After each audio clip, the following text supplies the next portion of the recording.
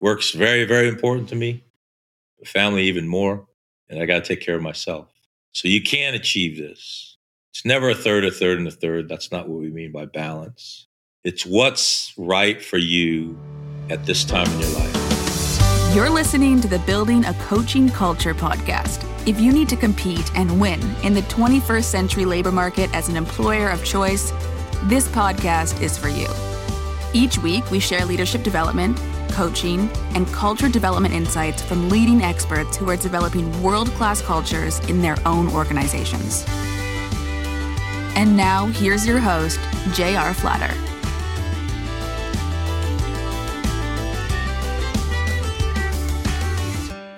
Hey, welcome back, everyone. I'm J.R. Flatter. I'm here with my co-host, Lucas. Hello. It's our millennial co-host. I'm the boomer of the group. And Miss Rosalie, who is our Gen Z of the cohort. So we're going to have an intergenerational conversation. And I know our cohort is building a coaching culture. But for us, a fundamental piece of building a coaching culture is building your house of leadership.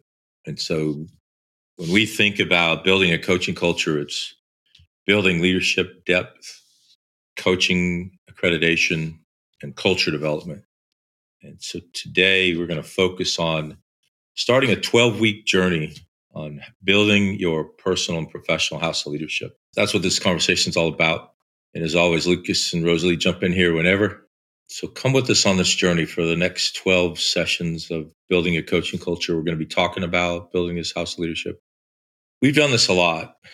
Lucas, you've participated in several cohorts. Rosalie, you've participated in several cohorts, both as a facilitator and as a participant leader. So when I make this bold statement, this journey that we're beginning, it's going to change the direction of both your personal and professional life. I know that's a bold statement. And here at day 0 of this 12-week journey that we're going to be on, it's hard to believe that 12 hours of podcasts, 12 weeks of thinking about and taking action on these topics could literally change the direction of your life. But we've seen it again and again and again. So Rosalie or Lucas, jump in here and hopefully back me up. I was going to ask, could you bring up any examples of success stories that we could kind of elaborate on? Yeah. As of late, my exemplar of this statement is a cohort that we did a few weeks ago. But one of the participants came into the cohort as a favor to their daughter. So as a father coming into the cohort as a favor to the daughter. Because the daughter said, hey, I've been doing this coaching thing. I think it'd be really valuable for you.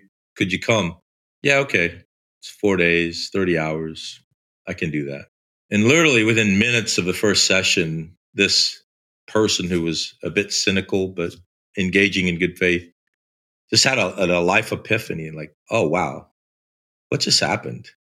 And this was hour 1 of a 30-hour boot camp. And for the remainder of the course was one of the most engaged, one of the most changed, and couldn't speak highly enough about the experience. That's just one exemplar. Rosalie, I know you've experienced and also facilitated similar discoveries. Yeah, it's truly tremendous to hear people's stories, especially those testimonial sessions that we have at the end of those 12 weeks to see and hear how the people have grown. And you can see it during the program. You can see it in the way that they're discussing how the week went and how their developmental assignments may have gone. But it is truly at those sessions that they kind of draw those conclusions.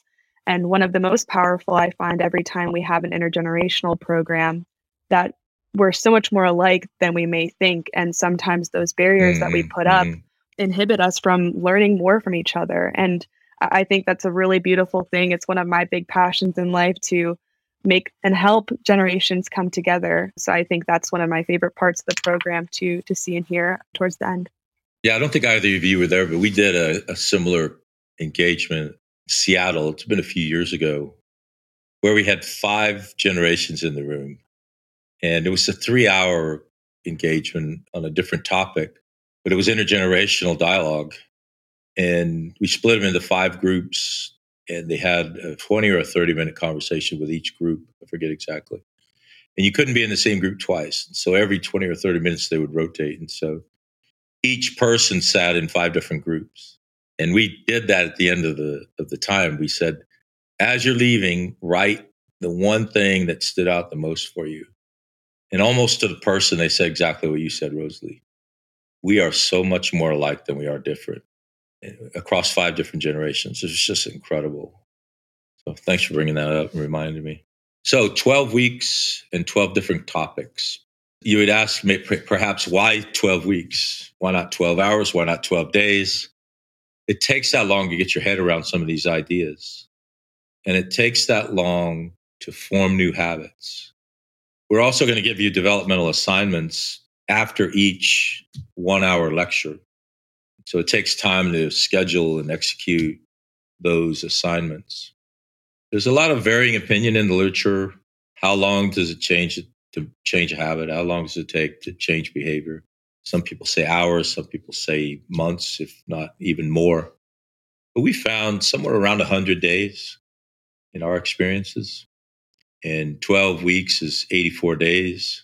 What often happens is if you miss one of these, you're not able to do the developmental assignments on a particular week, it gives you a couple buffer weeks before you get to 100 days. And there is something magical about 100 days for the human animal. If we meet each other for the first time and spend time together, you start to form opinions of me, I start to form opinions of you. And those opinions get set in stone somewhere around 100 days. And it's very difficult to change them and move them. So that's why we do the 12-week framework, 12 weeks and 12 topics. We also get asked a lot, why the 12 weeks? And we were actually just asked that in a session earlier. And it's often, there are programs out there that can be 2 days or, a weekend of growth and development. But it's really important especially for those coaching relationships, or if you're looking to build a coaching culture and organization, to sustain and support the maturation of that. And I think that's why programs like these are so great, because they're a part of your life. Yes, they're another thing on your calendar, but with those developmental assignments, you're constantly thinking about it, you're working on it, and thinking about those areas you want to grow personally and professionally. Yeah, with regard to commitment, these discussions between the 3 of us are going to be somewhere in the vicinity of an hour. We're going to ask you to journal every day for a few minutes. So that's another 20 to 30 minutes. We're going to ask you to schedule and have conversations with others. So that's another perhaps hour a week. We're going to ask you to have conversations with significant others in your life. So who in your world matters to you? I know, Lucas, you have a wife and a new baby and just finished your MBA. You're asking yourselves, what's next for us? Your wife's recently completed a life-changing developmental experience. And so seeking new profession, you finished your MBA, seeking what's next. You have to include significant others in those conversations. If you don't, you're going to go down this journey by yourself, or you're just it's not going to happen. So we strongly, strongly recommend having a conversation with significant others. And then also go find a coach to go on this journey with. We can help you find a coach. If you don't have one, find someone in the coaching world that can help you on this journey. A peer-to-peer coach, a coach that we could help you find. But have a conversation with them. So that's why it's 12 topics in 12 weeks. Our asks of you: set aside this time for yourself. Set aside an hour a week to listen to this podcast. It's going to be life-changing. Let your guard down. Like the gentleman that we described from the recently finished cohort, came in with a bit of cynicism, came in as a favor, but also came in with his guard down and had life-changing experiences. And finally, open your heart and open your mind. A lot of these topics might leave you scratching your head here at day 0. If you engage in good faith with an open heart and open mind, literally going to change the path of your life. The way you lead, the way you live, the way you think, the way you make decisions. It's going to change all of that. We definitely bring this up a lot. And when we have guests on, even like, what do you say to somebody that's more skeptical about coming in and learning about this kind of topic? And I think, keeping an open mind and, an open heart and, looking at things kind of with that intention to understand instead of, just folding your arms. And So this is our framework. You're going to see this house a lot. We are going to either build, or if you already have a good sense of your leadership, remodel your house of leadership.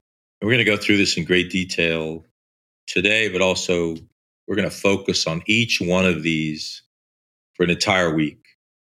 So courage is the foundation, the 4 pillars of principles, TCE, work, family, self, vision. I'm going to take a week for each of those. And then the enabling characteristics that enable us to execute upon our 4 pillars and to demonstrate our courage. And then finally, a journey of lifelong learning. So this is the house of leadership. We're going to build or remodel. And I think the word on the last slide of remodel is really important here, to build and remodel, because some people, for them, starting to think about these concepts, it might be the first time in their life that they're thinking about this. And other people might be in the middle of their career and they've thought about it in the past, but it's something that I truly believe anyone can rethink and rebuild at any part of their life. It is your own house of leadership, and no 2 people's house of leadership is going to look the same. In coaching, this is a tremendous tool to use over the maturation of the coaching relationship. It's having these concepts in your mind while you're coaching the individual, for me, has been really beneficial. But no 2 house of leadership are going to look the same.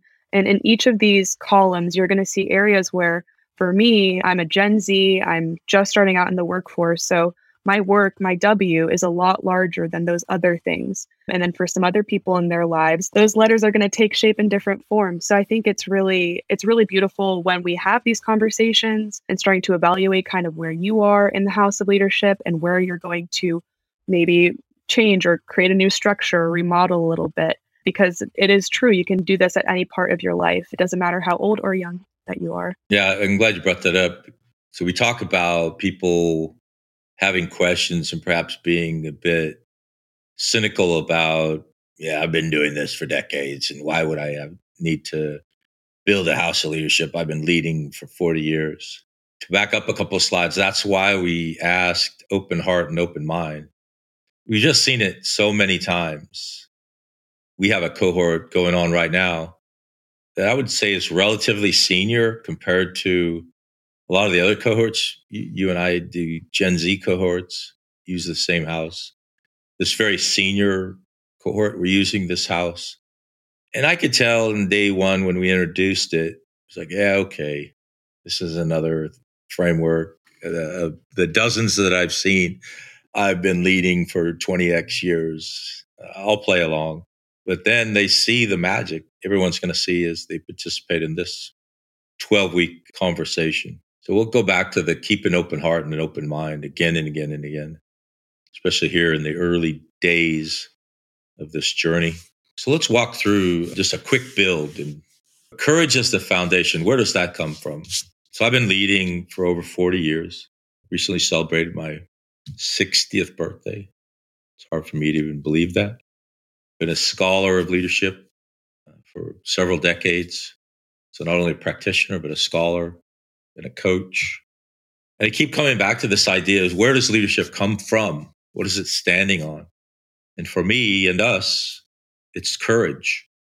When my principles are tested, when my vision's tested, when I'm questioning myself, we talk a lot about the imposter syndrome. I always come back to courage.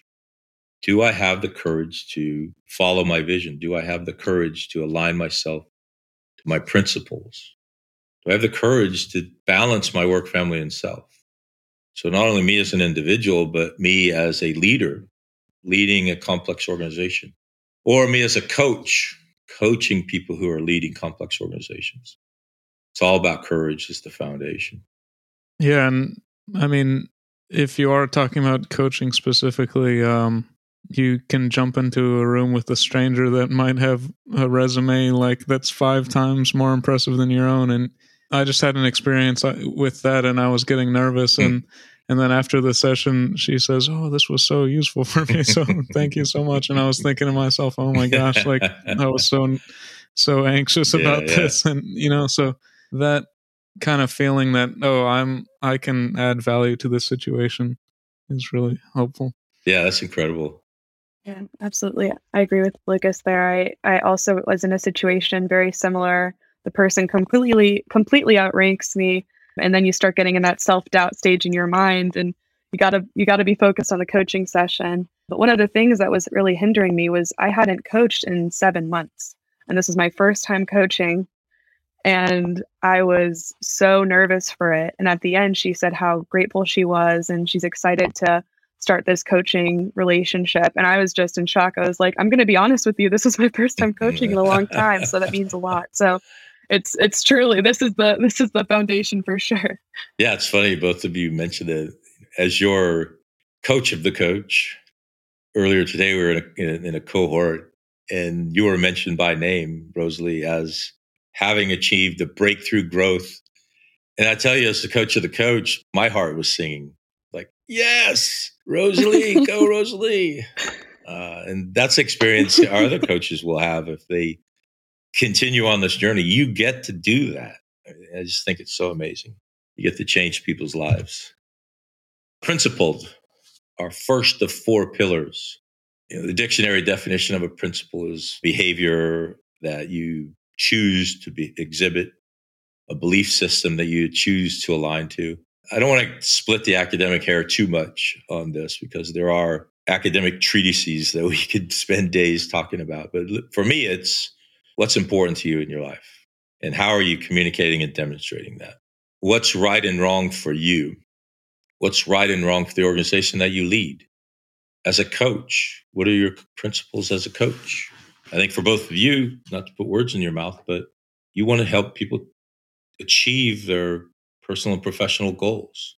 And we get to do that as leaders. We get to do that as coaches. And so that's a principle that we align ourselves to. Equally important is we're not judging others when we lay out our own principles.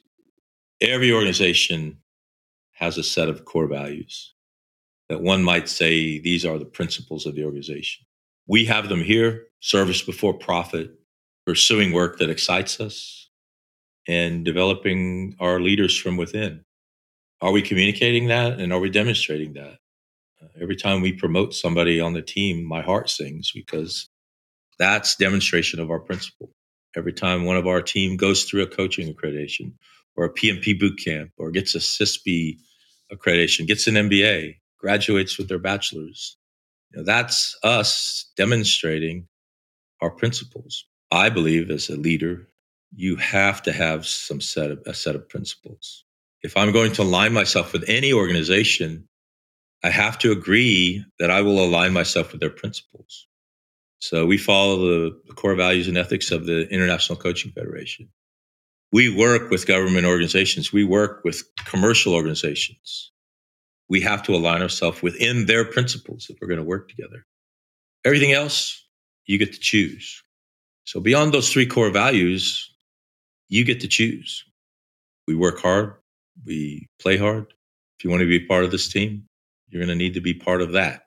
I guess the thing that always comes up in my mind is, having diverse group of people and with their own principles, but then also having their like an organizational set of principles. Like, how do you balance that, and what's a good, healthy relationship between those things? Yeah, that's a great question. And it's a good opportunity to discuss the difference between ethics and morality. Ethics are organizational. Morality is me. What do I believe? And if I can't align my morality with my organization's ethics, that's going to be a real challenge. I'm either going to have to rewrite the ethics. If I own the company, maybe I'll have an opportunity to do that. But then my team's going to look at me and say, hey, for 21 years, you've been telling me this. And now suddenly that's not important. More than likely, if your morality, your me, doesn't align with the ethics of the organization, you're probably going to have to vote with your feet. Whether it's a church, a for-profit organization, a government agency. I served for many years in the Marine Corps. And a mentor told me, this Marine Corps has been around for 240 odd years, pretty successful. If you're frustrated with them, it might be time for you to move on. You could ask, if you are struggling, is this really that important? How I wear my hair, what I wear to work, what hours I work, where I physically work. We've gone through a huge shift in the last couple of years of the where do I actually perform my work being, it's this cube right here, to overnight, well, perhaps that's not that important. So what was the principle that was requiring me to come to that cubicle? Was it actually a principle? When you're in duress, are you exhibiting the same principles? During a crisis, are you demonstrating the same principles? If you're not, they probably never were your principles. I love when we discuss these things because each time we discuss them, a lot of things have happened in our lives. So, I mean, at least I am just thinking about this in a different light, but I'm thinking about how things that happen in your life and how that can impact them. And like you just said, therefore, like, were they even your principles in the first place? Yeah. So I'm thinking about the pandemic. I'm thinking about personal things that might happen in your life and how that might, shake the house a little bit. Yeah, we're going to spend a week on each of these, so we don't want to drill down too much. Technical, cognitive, and emotional alignment. I joke all the time. I have a PhD, so I get to make stuff up. And I literally did make up this pillar, but I didn't make up where it came from. Some of the biggest mistakes I've made in my professional life is putting a person in a job that wasn't part of their technical vision, their cognitive vision, or their emotional intelligent vision. Lucas and I had this conversation an hour and a half ago. Where are you on your TCE continuum? What do you want to do with this next phase of your life? That's his to own. We have a basket of jobs that we have. Are any of those jobs your TCE? He's a computer scientist with an MBA. Where is he on this continuum? He's still trying to figure that out. But in its simplest form is, what do you want to do with your professional life? Do you want to be a technical subject matter expert, cognitive, an analyst of some sort, decision maker, or emotional intelligent executive leader? There's no absolute, so it's not an absolute 0 or 1 decision, but somewhere you're going to have to focus your attention to get where you want to go with your career and with your life. All 4 of these pillars intertwine, and we'll show that when we show the 4 of them up there. But if you hire someone to be an emotionally intelligent leader, but they want to be just the best keyboarder the world's ever seen, it's probably not going to work. If you say you want to be the CEO of the company in 25 years, but all you want to do is code, it's probably going to have to make some adjustments. So that's what the TCE is all about. No right or wrong, just is for the individual, for their significant others, for their vision, for their principles. All of these are very personal, very personalized. Talk to us a little bit about their TCE, Lucas, as you're working through what's next for you and yours. I definitely see, around me, there's some people that specifically will say, I want to be an engineer and I don't ever want to be part of management. And so like that's a deliberate decision on their part. Oh, I want to focus on the technical and not necessarily think about cognitive and emotional elements of work. And I do think about that with, you have a certain set of skills, but you can go get, you can work on your emotional intelligence and your communication. And then, so my challenge, I guess, is trying to find a little bit of a hybrid where I am able to hold on to a little bit of the technical skills but also opening myself up to other opportunities. I don't know if that elaborates. And, as quickly as technology changes, that's got to be a huge burden on your mind. Like right now, you're a subject matter expert in this thing that 6 months ago, what's the not the Laffer curve, what's the developmental curve of technology? Moore's Law. Yeah, I mean, that's getting accelerated and accelerated. You could be irrelevant in technology in a year. That's a tremendous challenge to say, I want to be a producer. I want to be a leader of, and I'm willing to walk away from that technical expertise. I mean, that's got to be terribly challenging. Rosalie, brand new bachelor's degree, been in the workforce single-digit months, full-time. Yeah, so I'm definitely at that technical stage for sure. The one thing I was going to ask, and kind of pertaining to Lucas's point, is can you do both? Can you be technical, but can you also be working towards emotional alignment? I guess for me, I'm thinking about the nonprofits that I'm working in and stuff like that. So do you think it's possible, or have you been at any point of your life where you've been able to kind of maybe align both? There are no absolutes in any of this, but there is the idea of opportunity cost. What are you doing versus what you could or should be doing? And so I knew I wanted to be a business owner. I knew that required me to be a CEO. And so bachelor's in business, master's in statistical analysis, PhD in leadership development seemed like the right things to do to give me the opportunity to be a CEO. I couldn't do multivariate regression analysis to save my life right now. Do I understand the fundamentals of what it means and how it's achieved and what its parameters are? Yeah, I still do. But I would turn to a subject matter expert and say, hey, here's 100,000 data points. Tell me what statistically significant variables you can find. I wouldn't be able to go do it, and it would take me days, if not longer, to figure out again. The last time I did that, we were using DOS on mainframes. There was no GUI. It was just straight DOS on a mainframe. I had a laptop that when I hit enter, it took 8.5 seconds to change the screen, line by line by line. Lucas, I don't know if you remember me screaming at that computer, but there were a lot of late nights. Nope. The T for me now is, do I know enough to know if you're telling me the truth? Are you following the fundamentals of valid research? That's about the best I can hope for. There's this idea that I wouldn't ask anyone to do what I wouldn't do. I could jump in a trench and pick up a shovel and dig, but it's not what the chairman of the organization should be doing. Could I do it? Yeah, of course. Have I done it? Yeah, of course. But is it the best use of my time and energy today or any time in the future? Hopefully I get close to what you're asking about. Work, family, self. One of the things we talk so much about that we all find so challenging. Rosalie, brand new to the workforce, gigantic W in your life for today and probably as far as you could see into the future.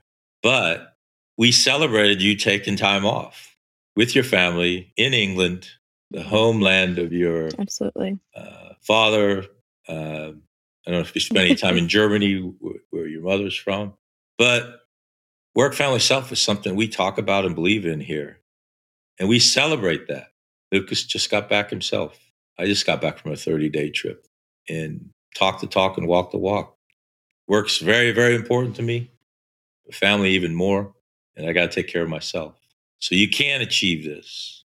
It's never a third, and a third. That's not what we mean by balance. It's what's right for you at this time in your life. So as you all were finishing your degrees, family was suffering, self was suffering for that objective. And then you're done, you breathe a big sigh of relief. And as you've promised significant others in your life, we're going to go do something when this is done. And hopefully you did that. What does it mean to you when you see work, family, self as a leader, as a coach, as a person?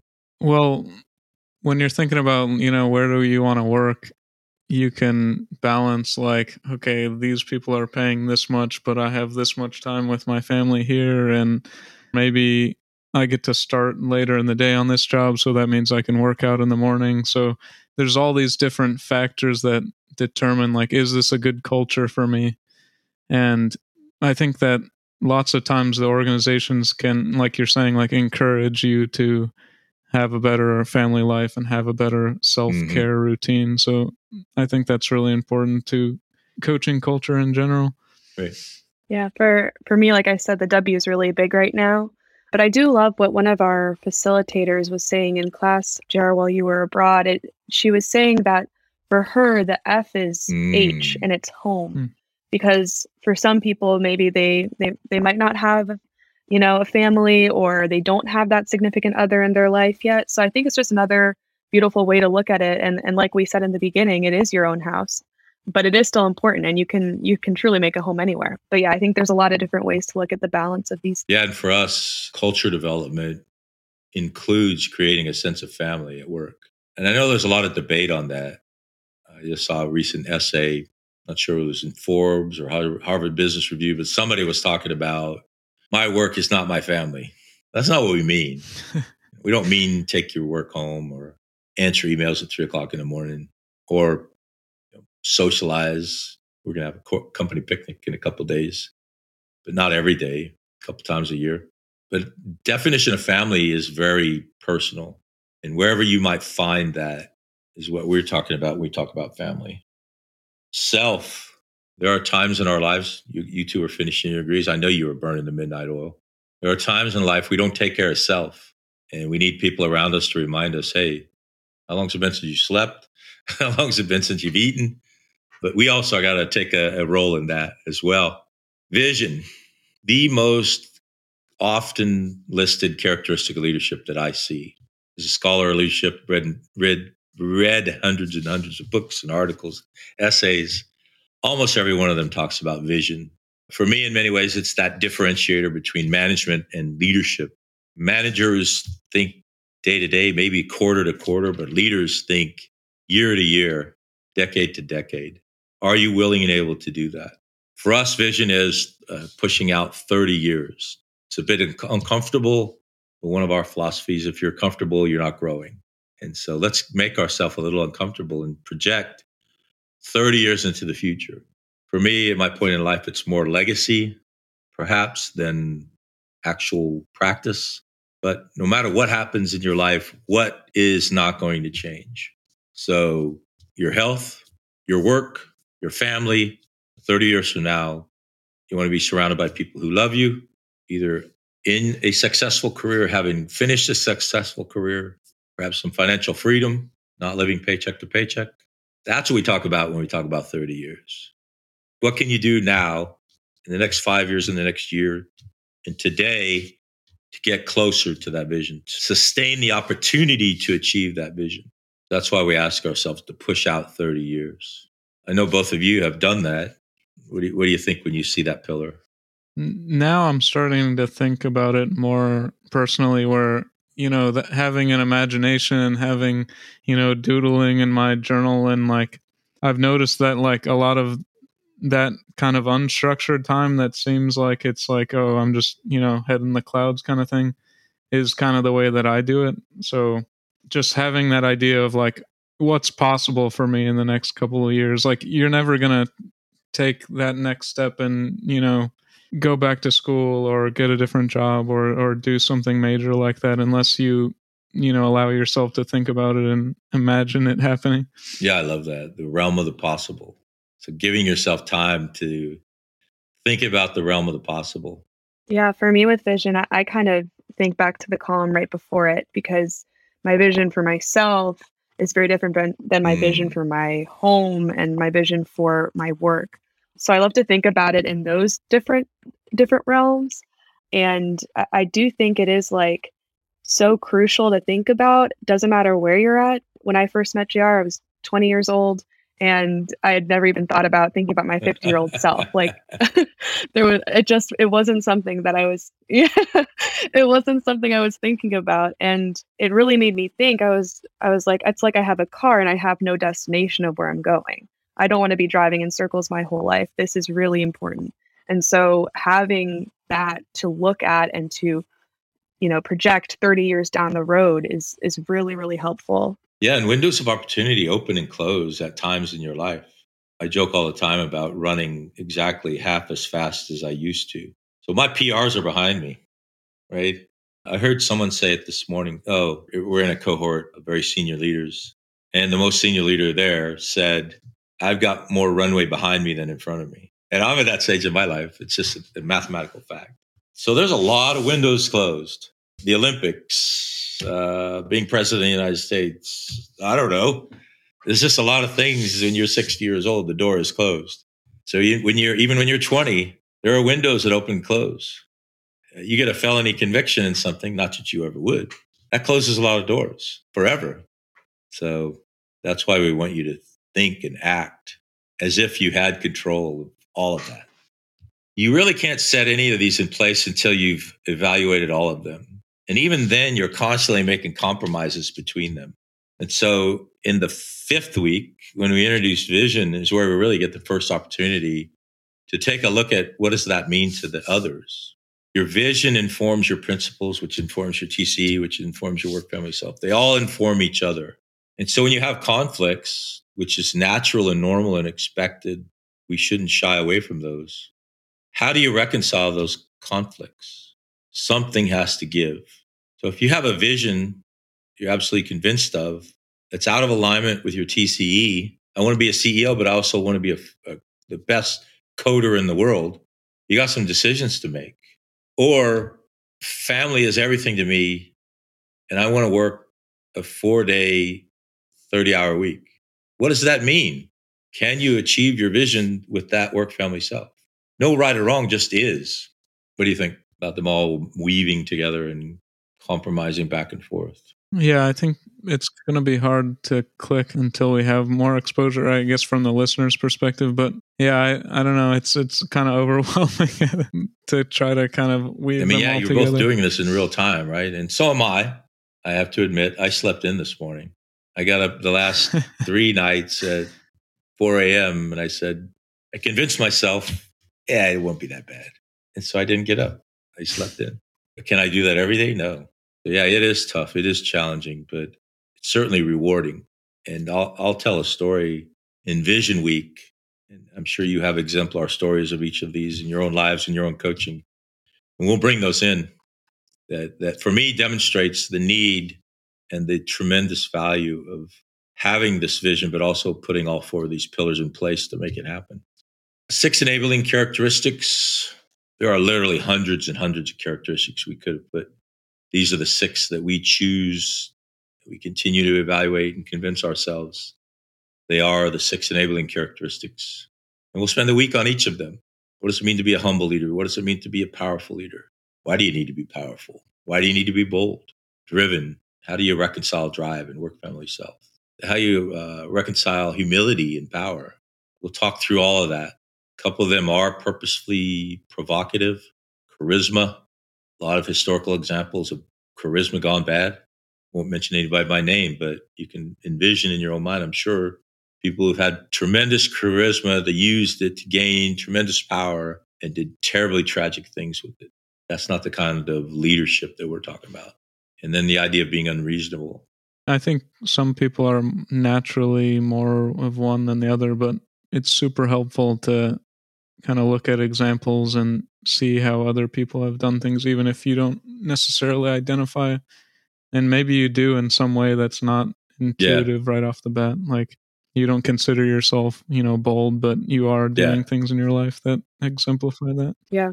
Or vice versa. There may be some that you want to work on more for yourself, or maybe you look up to bold leaders around you and you'd like to exhibit some of those traits that they have. So I think it's just all areas that you can work on for our listeners listening in. And then the final capstone is lifelong learning. Where do we go from here? Even in a 12-week program, we're just beginning. And so how do we approach mastery of these? If you think about continuum of knowledge, it starts with awareness. And so for many of us, the first time we've thought about these things and become aware of TCE or aware of work family self as a component of our leadership. Then you get familiar. That's what the week's all about. Get familiar. And then eventually proficient. So by the time the 12 weeks is up, you should have a proficiency in what your house of leadership looks like. But then this path to mastery is literally the rest of your life, working on, compromising, building all of these characteristics for your house, how they impact your leadership, how they impact your coaching. So that's what the lifelong learning is all about. Courageous willingness and ability. You're going to hear us in these 12 weeks talk a lot about willingness and ability. It's a really important intersection. In many ways, it goes back to all the principles, all of the TCE, the work from yourself, the vision. Do you have the willingness to have the courage to do those things? How do you muster that willingness? And ability, there just might be some things that you don't know, and you need to gain that ability. What does it mean to be emotionally intelligent? That might be a blind spot for you. You need to gain the ability to demonstrate emotional intelligence. So the willingness and ability is really important. We're going to talk about, and you're going to communicate very specific goals, objectives, and key results. And there's a big difference between each of those 3. Goals, again, are those things that no matter what happens, they don't change. Health, family, love, no matter what happens in your life. Objectives, a little closer, a little more finite, 5 years to 1 year sort of milestones. So if I want to get a master's degree, what do I got to do to make that happen? Get accepted, probably take the GMAT, study. Those are the kind of objectives between now and finishing. then key results are really those finite. How do I measure that I'm getting closer?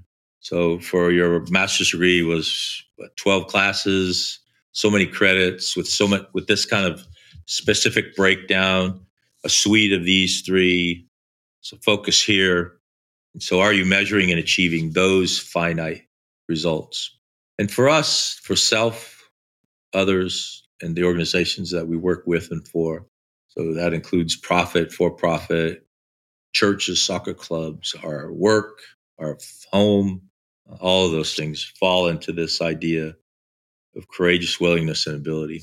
This is your slide, Rosalie, from back in the day. Yes, it is. And I was talking a little bit about it earlier with the different enabling characteristics and how there might be one that you look at and you're hoping to work on more. And so kind of my philosophy here is that you can evaluate your willingness and ability for these things, and you can sharpen those tools. So you can with your house of leadership, you can work on the different areas, and they'll continue to change and mature as you go through life as well. I remember when I was in high school, I asked this one leader that I looked up to, she was my Latin teacher, and I said, "How do you not care what people think of you?" And she said to me, she was like, "It's something that comes with age." And I was like, "No, but what's the secret?" And it's something that, this program has also helped me look at too. But yeah, I really do think there are areas that you can change, and it's not fixed in any sense of the word. I just want to take just a quick second to say that the courage that we're talking about is not what you might think of for battlefield bravery. It's just two very different things. They come from the same place, but the courage we're talking about is a internal courage that allows you to pursue this journey and stay true to the journey. A lack of this courage is not cowardice.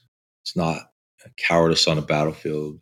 So I just want to differentiate between those two. And one of the things that I've learned from you, and we talk about a lot, is giving ourselves grace. So if you find your courage being challenged or you're questioning your courage, those questions are not cowardice. I'm not talking about that at all. Normalcy, really. It's normal for all of us to have those questions. Wonder, like you did, am I really up for this? Can I coach someone 3 times my age with a resume that's amazing? And the answer is yes. We talked about this already, and we'll talk about it every week. At the intersection of personal and professional. So here we are well into the 21st century. Personal and professional are so intertwined in our lives that it's impossible to separate them. So as a leader, as a coach, as a person, why not purposefully pursue them both? Encourage them both. As you're thinking about the next steps in your life, evaluating the cultures, evaluating your path, I strongly suspect that this personal and professional is central to those decisions. Those millennial or a Gen Z, what comes to mind when you hear engaging both personal and professional courage? I mean, I guess there's some things, speaking of opportunity costs, like maybe if you focus 100% on technical, if you're a programmer and you study for the job at Google and get that job, and then, I mean, they're notorious for like having a very intense culture compared to, some other places. So are you willing to sacrifice things in your personal life for your professional life? Does one take precedent over the other, or like finding a balance there? And yeah, like there's all sorts of decisions you can make that affect that in your life. Yeah, none right or wrong, just is for you and yours, right? Rosalie's not yet a parent. I know you are. I strongly suspect the arrival of that young man changed a lot. Yeah. I mean, without a doubt. For me, and I think this might be more of like a Gen Z kind of thing, but they're so intertwined that I didn't even like think of them being separate, which I know sounds a little stupid. But if you're in a room full of boomers and you tell them, but what about you as a person at work? They're going to go, and so they'll be funny, very perplexed. We're on this journey together and we learn from each other. That's one of our themes, actually. We learn from each other. One of the things I've learned from Gen Z and maybe even from the millennials is talking about your mental health is just as common as talking about your hip aches or your back hurts. And when that first started happening, Yeah. when you and I first started working together, I was like, what is going on here? Everybody who comes into this room has mental challenges, and I probably need to refer them to a therapist. But no, it's just part of your vernacular, part of your life. And the same is true of this intersection of personal and professional. As odd as it is for you to think, how could I possibly separate them, is just as difficult as it is for me and my peers to say, how could I possibly intertwine them? They're very different things. 9 to 5, got my uniform on, and I'm working. Before and after, no, not so much. That's my personal. Yeah, so that's part of the beauty of this journey. Finally, we're down to our next to last slide. The academic egghead in me would say penultimate. This is something you and I talk about a lot, all of us. You've got this. You've got this spark in you to be that courageous leader, that courageous coach. So come with us on this journey. It's going to be amazing. You're going to be so different by the time it's done. We all have imposter syndrome. I ask myself all the time. I asked myself this morning. I talk all the time about a coaching culture and a coaching style of leadership. But am I really doing that? Am I really a coaching leader? So we all do that. Have the courage to do it anyway, to be that exemplar coach and that exemplar leader. I guess, those thoughts that JR was mentioning, they're going to keep coming up, and you'll have a voice telling you like, you're not making any progress. But I think just try to shut that down when it comes up and just give yourself a week, 2 weeks, 3 weeks, and not necessarily at the end of 12 weeks, but after maybe halfway through, then kind of gauge your progress. And you'll find that like all those voices were, those were wrong, like, because now here you are. Yeah, I distinctly remember seeing your face at your graduation, beaming this accomplishment that you had just done. And the whole time you're going through it, you're like, man, this is hard. This is a slog. I don't know if I want to keep doing this. There you are at graduation with this big grin on your face, like, yes. And you brought up one of my favorite topics, and that is allow yourself to watch yourself grow. You see yourself every day, so you don't get to see the kind of growth that we're going to see in you, seeing you once a week.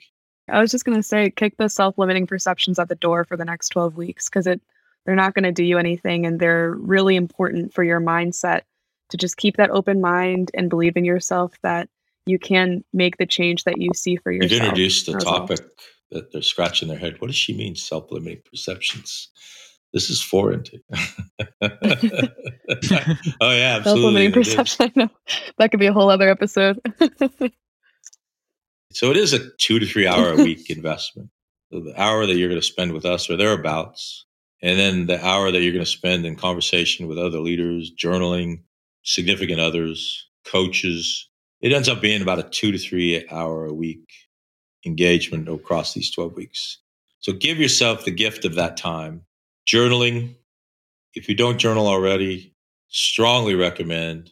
It's super cool to look back and see myself the day that my 4 children were born. What was going through my mind? What was important to me? What was I thinking? I've been journaling since 1980. Conversations with other leaders. It's really a neat opportunity for you because you get an opportunity to talk to 12 people that you may have wanted to talk to for a long time. Stretch yourself. Get an Excel spreadsheet out and say, for each of these characteristics, who do I want to have the conversation with? And stretch. I've had conversations with people that I would never have imagined would have said yes. Brian Elwood, who was on the podcast a few weeks ago, never would have thought he'd say yes and be so enthusiastic about it. Others that I'm looking at the stack of books on my desk that I'm going to ask, and they're likely to say yes. And the conversation goes something like this. Hey, Lucas, I'm in this leadership development program, and this week we're talking about courage. And I've been watching you, and you seem to be a courageous leader. Could you set aside some time to talk to me? Almost everybody in the world is going to say yes to that. If you want to be just a bit Machiavellian, find 12 people you've always wanted to talk to and give them that invitation. And I'll almost guarantee you they'll say yes. Significant others, got to make them part of this journey. If you don't, you're going to fall short or you're going to get there alone. Don't do that. Talk to significant others. We get a lot of feedback about how difficult that is, but how rewarding it is. So go ahead and do it. Any closing thoughts from either of you on developmental assignments? Yeah, I think you mentioned earlier, but recognize that this takes a little bit of coordination and give yourself a little extra time to make these appointments and everything. And if you need to go a week in advance or something, send the invitations earlier, or just logistically it can get challenging. So give yourself time. Agree. Give yourself time and keep working towards all of these things. We've had people who have done journaling for a while and they're like, I'm not seeing the results yet, and they're only 2 weeks in. So keep it up while you're a part of this program, and I promise you that you'll see remarkable change by the end. Well, there we are, House of Leadership, building and remodeling. This is week 1 of a 12-week journey. So we all look forward to seeing you here next week. Take care. Thanks, guys. Well, that concludes this episode of Building a Coaching Culture. I truly hope that this episode was helpful to you. If it was, be sure to follow us wherever you listen to podcasts. Maybe stop and give us a rating or a review, and share this podcast with someone who might find it helpful as well. Thanks again, and we'll see you next time.